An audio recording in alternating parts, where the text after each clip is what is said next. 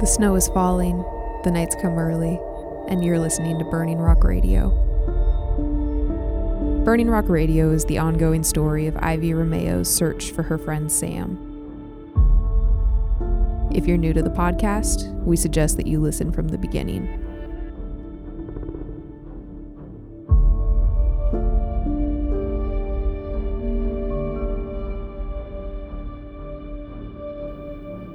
Chapter 6. Every Page a Pulse. February 2002. When I first went back to college, everything felt new. It felt fresh. I even bought myself a notebook from the school bookstore with the Burning Rock University logo on it. What can I say? It was a great logo. It showed Burning Rock itself with a fire burning behind it. Pretty striking, if not a little bit too literal. Sam's mom designed that logo, Crown said, sliding into the chair next to mine. The classroom was set up with tables and chairs, which meant that instead of being separated by the distance between two desks, we were all able to sit close together and whisper in class. "Is that so?" I asked, not really caring. "They seem to have a family history in this town," I said. "Sam's parents both grew up here," Crown replied. "They moved away right after Lana was born, raised her and Logan in Seattle." I made a mental note that Sam and Lana had another brother. People seem to like it when you remember their family statuses. Maybe I could even talk about the awesome design their mom drew on my notebook. There was a very real part of me, surprising but real, that wanted to be friends with these people. Also, I spent so much of my childhood feeling lonely and isolated that sometimes I just like to prove that I'm capable of winning people over. Sam suddenly appeared on the other side of me, letting his book bag slouch onto the table and pulling out his laptop. "Hey, Ivy, did you see that you're in Crown's column in the student paper this morning?" I turned to look at Crown, who was now pretending to be busy with his own computer. "Crown?" I said. He glanced up. "It's not..." Then he nodded toward Sam. "You'll see." Sam pulled out a copy of the newspaper and slapped it down on the table in front of me. Crown had used the photo of me standing next to the tree. I had assumed that he wanted that photo for personal reference, and I was irritated to see it in this morning's paper. What was the story even about? He told me he thought the claw marks were nothing. Why was he putting it in the paper? I couldn't help but agree with last night Crown. It didn't seem all that important.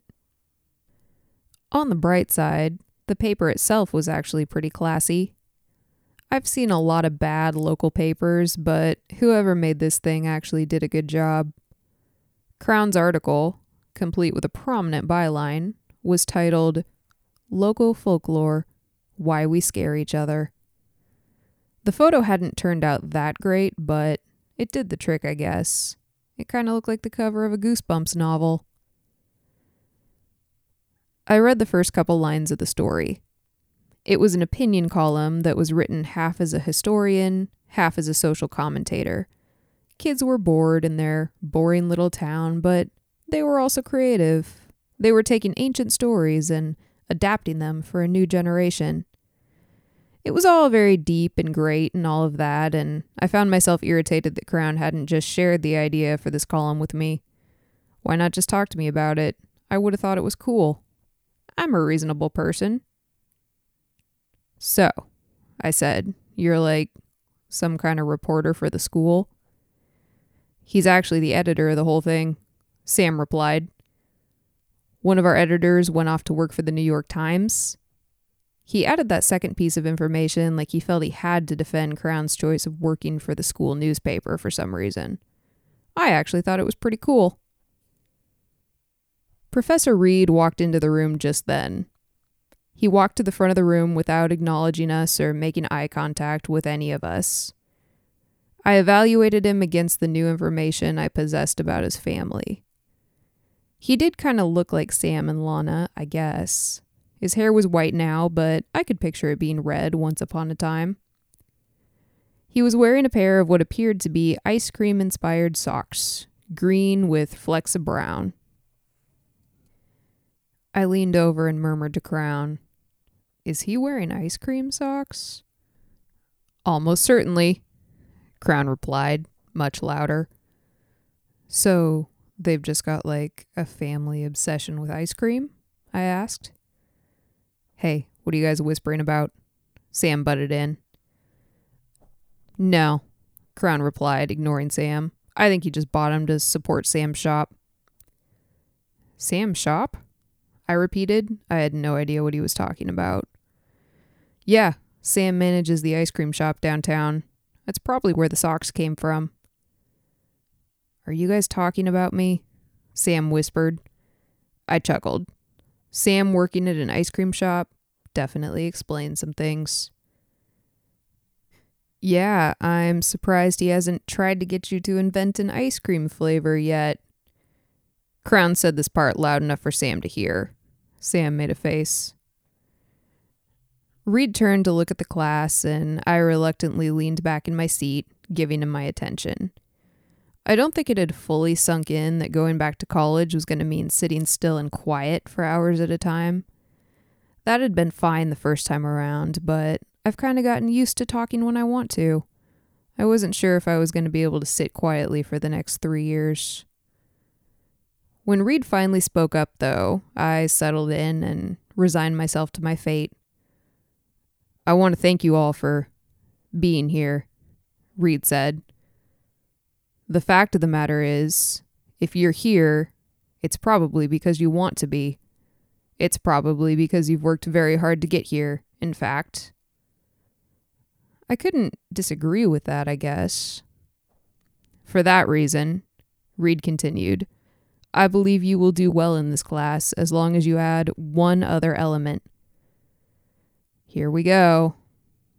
I tried not to roll my eyes at the nearly stifling levels of pretentiousness. Reed went on. "I hope that you will be vulnerable in the way that you choose to write.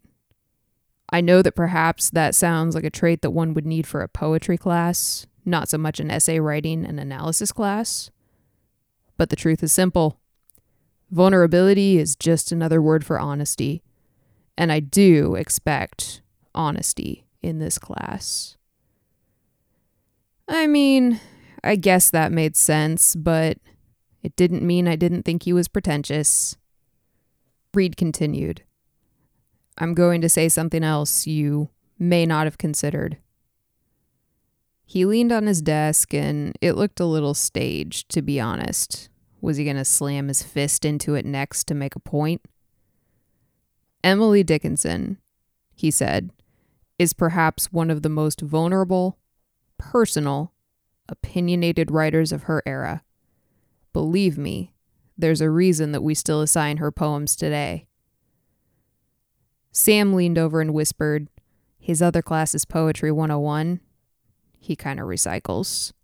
I nodded. "But let me say this," Reed continued. "Emily Dickinson was incredibly vulnerable through her poetry, and yet she remains one of the most mysterious writers in history. She didn't sacrifice her privacy for honesty. You don't have to either if you don't want. You don't have to tell me a thing about your real life, but you do have to show it to me in your writing." I cringed on the inside. That was wildly cheesy and almost entirely devoid of meaning. I don't have to share my real life, except for the fact that I have to write it down? Come on. What does that even mean? Reed continued. "Now, I would like all of you to pair off and read each other's mini-essays from the syllabus.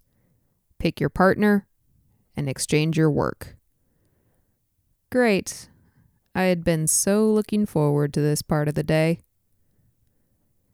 By the time I pulled out my essay, Crown had already exchanged his paper with the guy in front of him.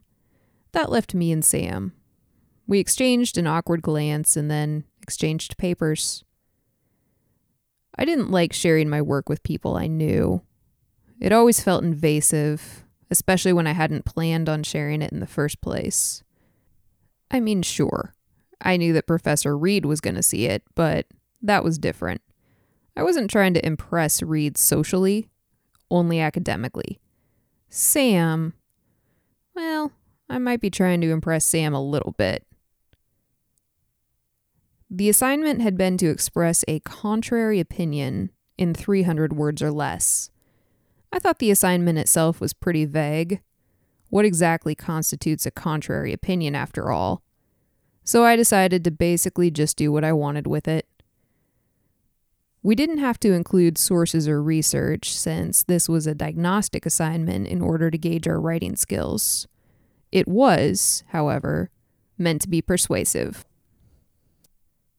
I only had to glance at the title of Sam's paper to realize that we were operating on different wavelengths. My piece was titled, Why Relient K is a Better Punk Band Than Green Day. Sam's piece was titled, Why I Hate Burning Rock. He had obviously taken this assignment more seriously than I had.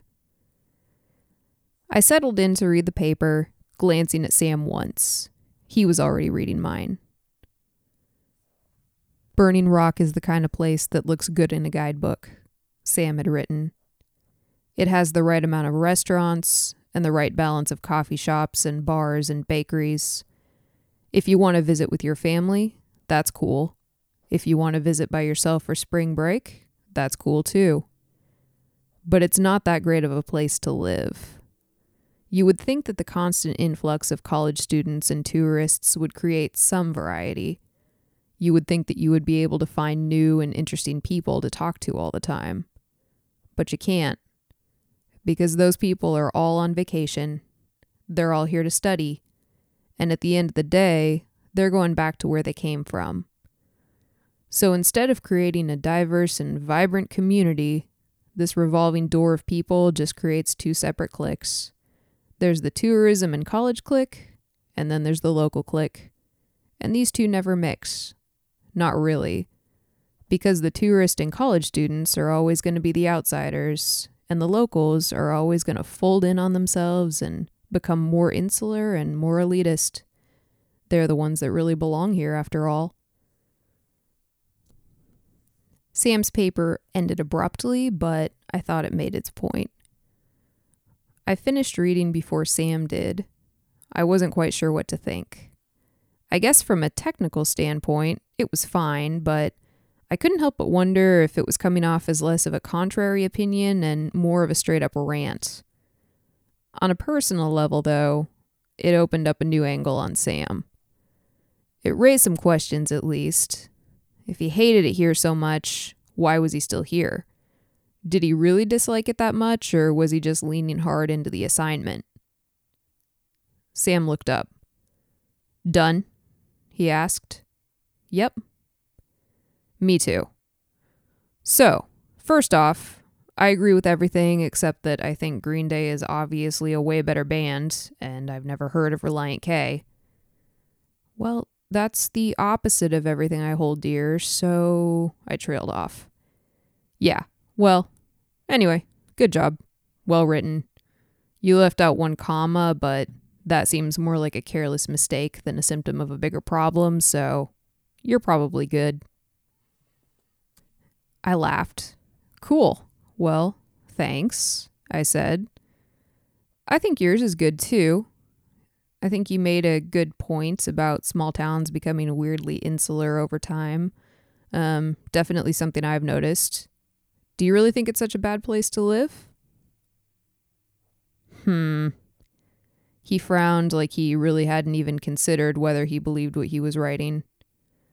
I mean, it's supposed to be contrarian, right? But yeah, I kind of think it's true. I mean, you're not planning on living here forever, are you? Well, no, I said, but that doesn't mean it's inherently a bad place to live. He shrugged. The next 40 minutes were spent watching a documentary about the life of Emily Dickinson. Apparently, we were going to hang out on this topic for a while, burrow into it, make a little nest, and live there for a couple years. On the way out of class, Reed gave us our next assignment. He wanted us to read a book of Emily Dickinson poetry and write an essay on her vulnerability. So, I said to Sam as I shoved my books into my bag, your grandpa really does just have the one topic, doesn't he? Yeah, Sam shrugged. He kind of fixates. He'll move on to something else by next week. Probably Hemingway. He's been talking about Hemingway at family dinners a lot. Hey, are those family dinners happening at the ice cream joint by any chance? I joked. Oh, so that's what you were talking about, he said. Yeah, I know a place. In fact, I have a shift right now. Want to come? To work your shift with you? I said. No, just to see it. Yeah, why not? I shrugged. I didn't not want ice cream. It kind of cramped my original plan of going home and sleeping during the afternoon break, but I could live with that. I was experimenting with being more spontaneous.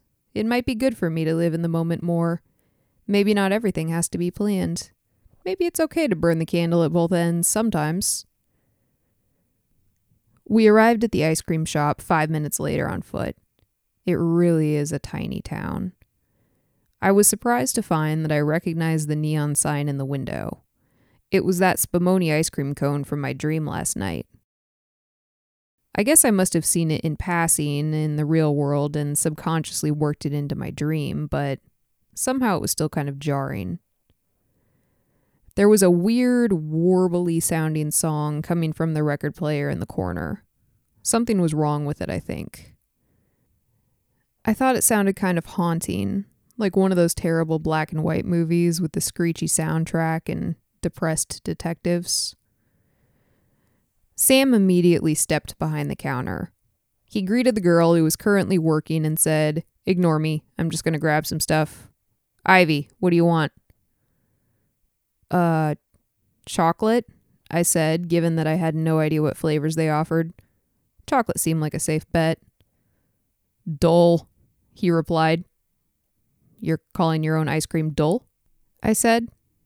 That seems like it's on you. Why are you serving dull flavors? Well, for dull people, I guess, he replied. I laughed, but I didn't change my order. The shop was small. Most of the tables only had 2 chairs, though there were a pair of booths in either corner, which would allow for a more classic friend group in the soda shop after school situation. The bar was a vibrant pink, and the countertops were turquoise. The tile floor was black and white, and every fixture and stool in the place was a brilliant, shiny chrome. It was every 50s stereotype given physical form. On top of that, the whole place smelled like sugar. If you don't know what sugar smells like, it smells like waffle cones and taffy shops. I grabbed one of the stools at the counter and waited as Sam scooped ice cream into a bowl. First one's on the house, he said, and handed it over. Thanks. He didn't come back to my side of the counter, but opted to stay behind it instead. So, what do you think of my grandpa's class? He asked. That felt like a trick question. I think his scholarship foundation paid for my school, so it's in my best interest to remain positive in all things related to your family, I replied. Oh. You liked the class that much, huh? He said. Most educational experience of my life, I replied. So, then I guess you'll be attending Reed's scholarship dinner tomorrow. I'd kind of hoped that the scholarship dinner would get canceled or something. Reed had invited me and the rest of the scholarship students to join him at his house for some sort of dinner and cocktail party. I wasn't looking forward to it in the slightest. For one thing, I had already met plenty of people. I wasn't looking for more friends. For another thing, it was a party, and when you're like me, parties unequivocally suck always. I shrugged. Yeah, I'm probably going, unless I can get out of it. Feels kind of sketchy. He started rearranging the cartons of ice cream and said, It's mostly people you know, if that helps. That was a surprise. I didn't know that many people in this town. Who? I asked. Lana and I are going to be there. Are you guys on scholarship? I asked. Reed's scholarship was supposed to be merit-based, and it seemed unlikely to me that 2 of his own grandchildren would just happen to be the top of their classes. Maybe he had just paid for their college because he was their grandfather? No, Sam shook his head. Reed usually just asks us to help out with the food, and then we hang out. That made sense. Crown is going to be there too, Sam said. And a guy named Brad Carter. Don't know if you've met him yet. That gave me even more of a pause. Wasn't Brad the guy who called into my radio show my first week? It felt like a pretty huge coincidence that all the other scholarship kids were people I already knew. And kind of the only people I already knew. If you were to make a Venn diagram out of the 2 groups, it would just be a single circle. Wow, this really is a small town, I said. Maybe your paper wasn't so off base. Yeah, tell me about it. If I'm being honest, I'm sure I'll end up going, I said. Do you know how to get there? He asked. No. Lana and I are walking up after work. You can just come with us if you want. Yeah, sounds good, I replied. Thanks. In spite of my self-assurances, I found a lump growing in my stomach at the thought of attending a dinner party at my stuffy professor's house. My brain instantly rushed to the potential excuses I could use to get out of this thing, but I had already told Sam that I would go, so I guess I was kinda stuck.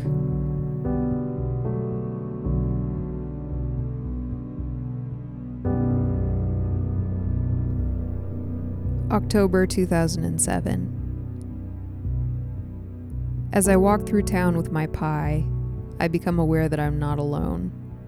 There are more footsteps just behind me, and there are whispered voices trickling along the streets like water from a fountain.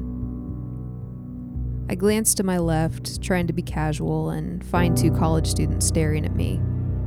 They're probably freshmen. The school doesn't even offer graduate courses as of last year. Just another failure in a long list. Both the kids look away as soon as I look over, but it's too late. I already know. This happens more often than you would expect. People recognize me around here. They know me from my letters to the editor and the articles in the local paper I co-wrote with Crown. Mostly they know that I'm the woman who never managed to find her friend after he disappeared and never quite managed to get over it. I'm like a fixture, I guess. A stump burrowed into the ground long after the forest has been cleared.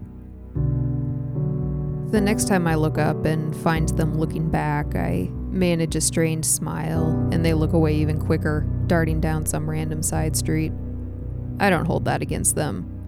In fact, I feel kind of sorry for them. I feel sorry that they will never know the terrors that almost destroyed this town.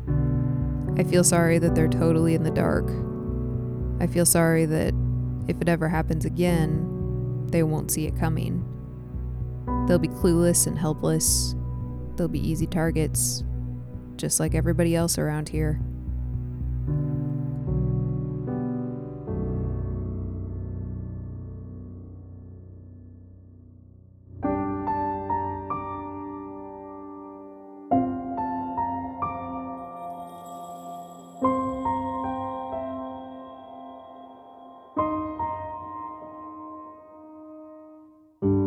Thank you for listening to Burning Rock Radio. Visit us at www.burningrockradio.com and follow us on Instagram at Burning Rock Radio. As always, we appreciate your ratings and reviews. And Sam, if you're out there, we all miss you and hope to see you soon.